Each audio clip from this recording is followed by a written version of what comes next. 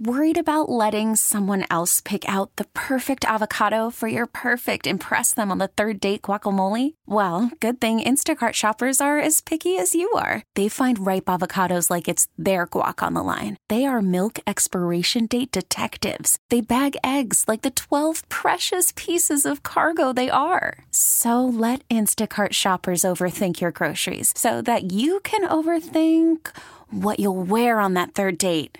Download the Instacart app to get free delivery on your first 3 orders while supplies last. Minimum $10 per order. Additional terms apply. An 8% chance to make the playoffs is what we were told heading into the start of the homestand Tuesday night. 8.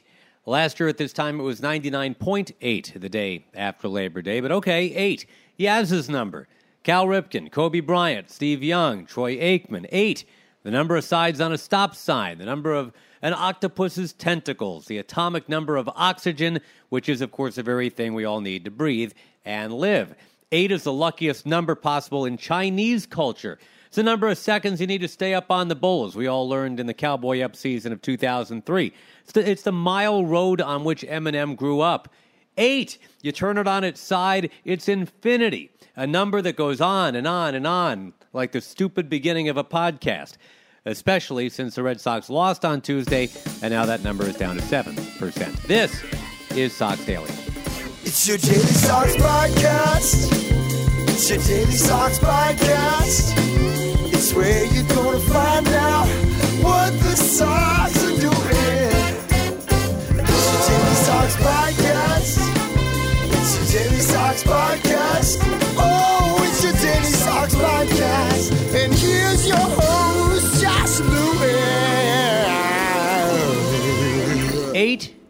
8%. If that's your body fat, that's outstanding. 8% is a chance to make it into the postseason through some backdoor wildcard portal. Not as exciting, but 8% is where the Sox began on Tuesday with 25 games to go. The Ocho. Josh Lewin with you. And here's what we knew heading into Tuesday night at Fenway, with Minnesota coming in. The Red Sox were 11-4 since August 13th, best in the American League. That's good. But also for the year, 23-37 against teams with winning records. That's bad. And the Minnesota Twins, first place in the American League Central, most definitely a winning team. Most def. A mashing team. A franchise record for home runs by basically the beginning of August. A shot to have the most home runs in a single season ever. Here are some other things we knew in the chase for a playoff spot. And let's define that, by the way. By playoff spot, we mean the chance to play one game at Cleveland, Tampa Bay, or Oakland, win that game, then go to Houston to face Verlander and Cole and eventually Zach Greinke. Anyway, the Indians have a favorable schedule, although there are 6 games for them with Minnesota going on there. And Cleveland, not a great offense right now, but they do have the league best ERA of 3.62. Tampa Bay is 9th in runs. They looked ready to fade big time in July, but their pitching has kept them where they are right now. And the Rays have games against the Orioles this week, 7 coming up against the Blue Jays. Oakland is rolling. On June 8th, the A's were 32-33. Since then, they're 46-23. They've had one 3-game losing streak in that time. They can do a little bit of everything, and their schedule is very favorable. They got 4 games against Detroit and 3 against Kansas City coming up. The A's are in fine shape. So, for the 8% chance, could this somehow still be done? That's what everybody wanted to know walking in the gates at Fenway. Well, the 2007 Colorado Rockies offer the brightest example of hope for this because they had about 26 games to go, I guess it was. They had the 7th best record in the National League then, 69-66, 1 wild card spot available. They needed to have a great run and have their competition crumble, and that's what happened. Colorado went 20-6. San Diego played 500. The Mets played 500. The Dodgers went 12-15. Rockies beat the Padres in a tiebreaker, and they kept right on rolling until they ran into the Josh Beckett buzzsaw in the World Series.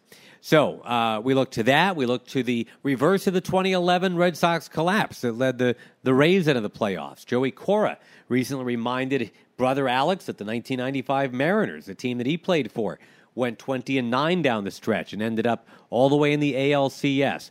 Magical things can happen in September. And we said Tuesday night, hey, they just had a 6-2 trip through the West.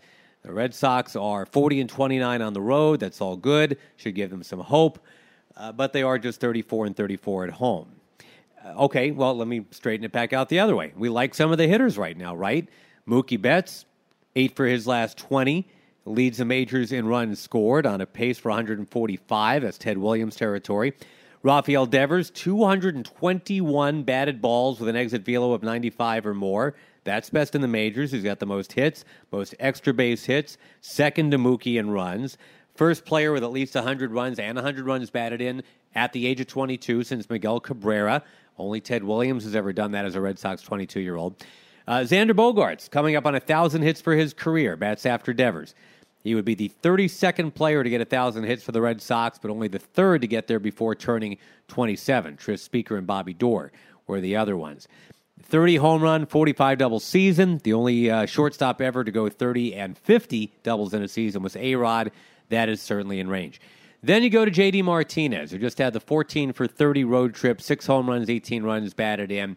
And for the year now, a .590 slugging percentage, 34 home runs, could get to 40.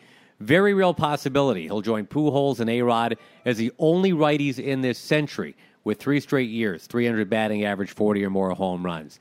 So all of that, you throw it in there and welcome the Minnesota Twins, and it's J.D. against Nelson Cruz, essentially, the two hottest hitters since July the 22nd. Those stats bear that out. And you look to Rick Porcello, you try to ignore the 5.42 ERA. Chris Sale, of course, done for the season. David Price, 4.36 ERA, last won a game on July the 7th.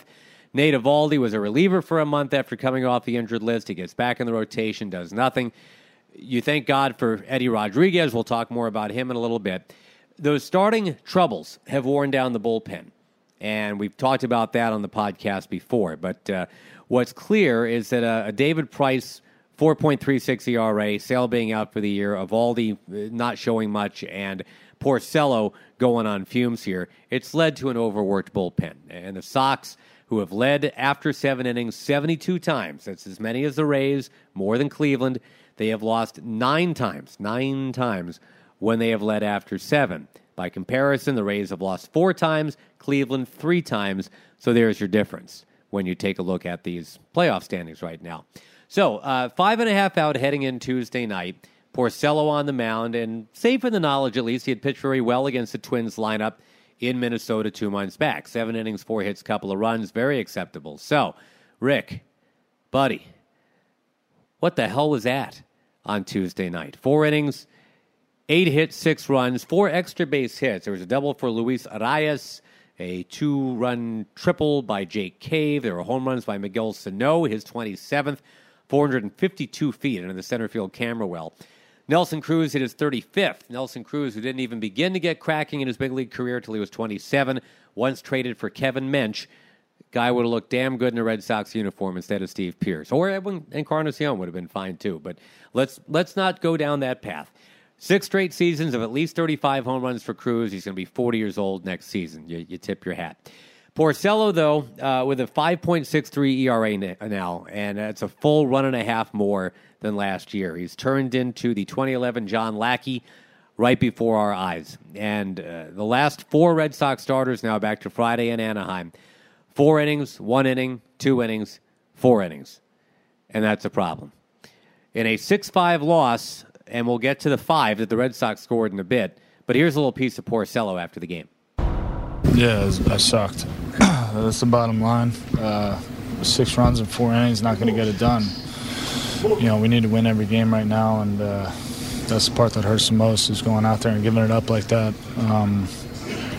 I got to say, hats off to our bullpen. What they've been doing, not only in the last couple of weeks, but the entire year, it's really difficult, and they've been absolutely incredible. And you know, I'm a big reason putting them into tough spots, and just want to say hats off to them because it's been outstanding what they've been doing, picking up innings, and you know, the only guy that's pitched deep into games is Eddie. Other than that, they've been coming in the second, third, and they've been outstanding. So that's all I got to say there. Why were you struggling today? You know, same old story. Misfire on pitches. You know, Christian to Cruz and Sano, he called different pitches. I shook off to get to those, and I didn't execute them. And not only does it result in a hit, but it resulted in home runs. And it's entirely on me. I don't know what else to say besides I'm frustrated, embarrassed. That's it. Working hard and putting everything into it, but effort level doesn't get you wins in the big leagues. It's executing pitches. So. How tough is it knowing that the schedule that you guys had coming up in just this week, that you didn't go deep into the game today? Yeah, it's been tough all year. That's it. I mean, no excuses other than the fact that I've been terrible. All right, let's get to the Red Sox scoring piece here. Porcello left them down 6-0, but the Sox would make it a game in the bottom of the fifth. They got 4 in, and the big blow, a down-the-line home run by Rafael Devers, his 29th of the year, to right field. Bottom of the seventh, chance to tie it or take the lead. It was 2-on, 2-out for Devers, taking aim at Sam Dyson, already with that 3-run homer in the bank. This time he goes opposite field. Usually that's good for Devers at Fenway. Not this time. It did not get out, and it stayed a 6-4 game at that point. Bottom of the eighth, that's when they would get closer. Benintendi's 13th home run of the year on Benintendi bobblehead night, no less. This one to center, and that's a .335 batting average since the All-Star break for Benny. He's done that very, very quietly. And also now you can say 9 different Red Sox with 13 or more home runs. Never been done by a Red Sox team till now. Mitch Moreland hit by a pitch. Chris Owings pinch runs. Christian Vasquez against Taylor Rogers strikes out after an 8-pitch at bat. So you're going to need the magic in the bottom of the ninth. You need a redux of April 11th. Down 6-5 at Fenway. They found a way. That was back when the Sox were 3-9, I would point out. They won that game 7-6, walking it off on a Moreland home run and a Devers single a few batters later. Of course, that was against Toronto, a team 35 games out now. This is against Minnesota, 5 games up in the AL Central. Devers would have his moment again. He'd be up there. It was Holt to lead off. The Brock Star opposite field ground ball single. Alex Cora pinch hits Gorkis Hernandez for Jackie Bradley. Gorkis gets a bunt down. Marco Hernandez pinch running gets to second. Mookie bounces to the pitcher, though, drops it, allows Hernandez to take third.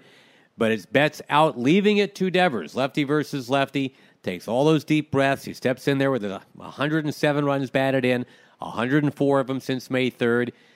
But he strikes out on 3 pitches. And that's your ball game. 6-5 final. Alex Cora spoke. He struggled with command. Hit by pitch, a walk to Nelson, 2-strike hit by Sano, the 2-0 triple, to Caves. It was a struggle. So, it wasn't his best one. And then the Red Sox offense made it a close game. I mean, big swing by Rafi to get us back in the game. Benny stayed on a fastball going the other way. We did everything possible in the last, we'll take our chances with Mookie and Rafi, the man scoring position. It just didn't happen. Rogers made some good pitch and he got out of it. And the bullpen was once again tremendous. Can you talk about your bullpen? They did a good job. From JT, that was a weird one, but we had to do it that way. And BJ, and we kept going and putting up zeros. We've been doing that for a while now, and just giving the offense a chance to come back. But it's hard to do it that way the whole time. It is very hard, and if we have to switch plans or do something different, we'll do it. But we just gotta try to contain the offense the first few innings. So we can get the lead and we can go to the big guys out there. How hard is it to figure out the balancing act in the 5th inning of, getting as much as you can out of Rick, getting the bullpen? It's very tough because I know where we're going this week and how many off days we don't have. So, we push those guys very hard on the road trip. We were actually 1 hitter away from going to JT. You got to trust Rick against Sano and Cruz, we got to get outs, and we just didn't happen. I mean, it's been a regular theme this year with the starters at home. How surprising is it just to see, the lack of execution or just that lack of ability to get out of a jam? I ran into a number the other day. I think when runners in scoring positions, the OPS is, if not the worst, it's one of the worst in the big leagues against our starters. And keeping the ball in the ballpark, limiting traffic. That's the most important thing. Avoiding the big inning, and that's been going on from the get-go. So, we trust these guys. These guys have done it the whole careers. It just happened that this year they haven't been able to be consistent at it. You see flashes, and then something like this happen. So, Alex, regardless of whether this month has the happy ending that you're hoping that it does, is there some value to what the leverage situations that some of your younger pitchers have gotten to be in that can be important for the future as well as being valuable in the present? You're talking about JT and Darwinson? Yeah. I mean, it's very valuable, but at the same time, we believe that they can get people out. We believed them a month and a half ago when JT came back, when Darwinson went to the bullpen. Their stuff is good. Their stuff is really good. So, they're learning. They're learning the job. That's not easy to do, but I'm not even thinking about the future. I'll take care of them because I know, health-wise, we need these guys to keep being consistent on a yearly basis. But now, it's about getting people out right now. All right, there's a manager. And, Minnesota's a good team. 8 guys with 20 home runs, and there's still 4 weeks to go. I mean, wow. But anyway, here's what it means. Tampa Bay split with Baltimore. No walks allowed in a doubleheader by Tampa Bay. That's unheard of. Except this is also a team that a month ago against the Tigers walked none and struck out 24. As Ron Burgundy said after Baxter ate that entire wheel of cheese, I'm not even mad. I'm just impressed. Cleveland lost to the White Sox 6-5. So the Red Sox lose no games in the standings to Cleveland. Both teams disappointing 6-5 losses, but they do lose a half a game to Tampa Bay. And if you add it all up, it's still 5.5 out. Another day X'd off on the calendar, and the Poindexters tell us that chance to get in the playoffs now is down to 7%. By the way, Bobby Dahlbeck was at Fenway and will stay there the rest of the homestand, just an observer. They will not activate him. Hopefully Chavis gets activated soon. And if you missed this, Cole Sturgeon at Pawtucket, 3 home runs in the Paw Sox finale, including the walk-off winner. And that's nice, just as we were getting done with the Angels, seeing Trout and Salmon. There's Sturgeon doing something in the Red Sox organization. Tim Salmon does a nice job now on the post-game shows, I guess he does now. It's kind of the Jim Rice role on Nesson that Salmon is doing out west. All right, so back to Fenway. It's got to be Erod now, and he was fine against Colorado last time, though we did see his scoreless streak come to an end at about 21 innings. 16 wins. Only 3 other pitchers in the majors can say that. His last 11 starts, 1 loss, 2.78 ERA, leads the majors in run support, so that all portends good things. Jose Barrios for Minnesota, problem is he's good. 11-7, 3.57. And I leave you with that number, 7. That's the percentage chance they're telling us now, but as Alex Cora says, they're going to keep fighting, and I will echo that. You take 2 out of 3 against Minnesota, that's probably about what you could expect. You're going to have to take 3 out of 4 against the Yankees. You've already done that once this year, and that will probably have to happen too. Mojo, baby, get some back, and hopefully it will happen on Wednesday night. This is Josh Lewin. This is Sox Daily, and you can subscribe to it even though it is September already. If you haven't done that yet, just go to iTunes and voila. Take it easy. Again, 6-5 the final, unfortunately, on Tuesday night. Bye-bye.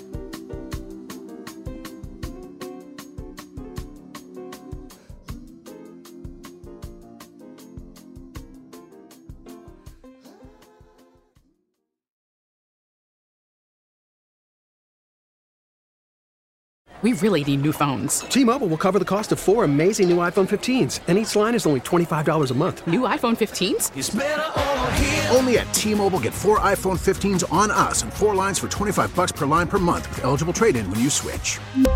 Minimum of 4 lines for $25 per line per month with autopay discount using debit or bank account. $5 more per line without autopay, plus taxes and fees. Phone fee at 24 monthly bill credits for well-qualified customers. Contact us before canceling account to continue bill credits or credit stop and balance on required finance agreement due. $35 per line connection charge applies. See T-Mobile.com.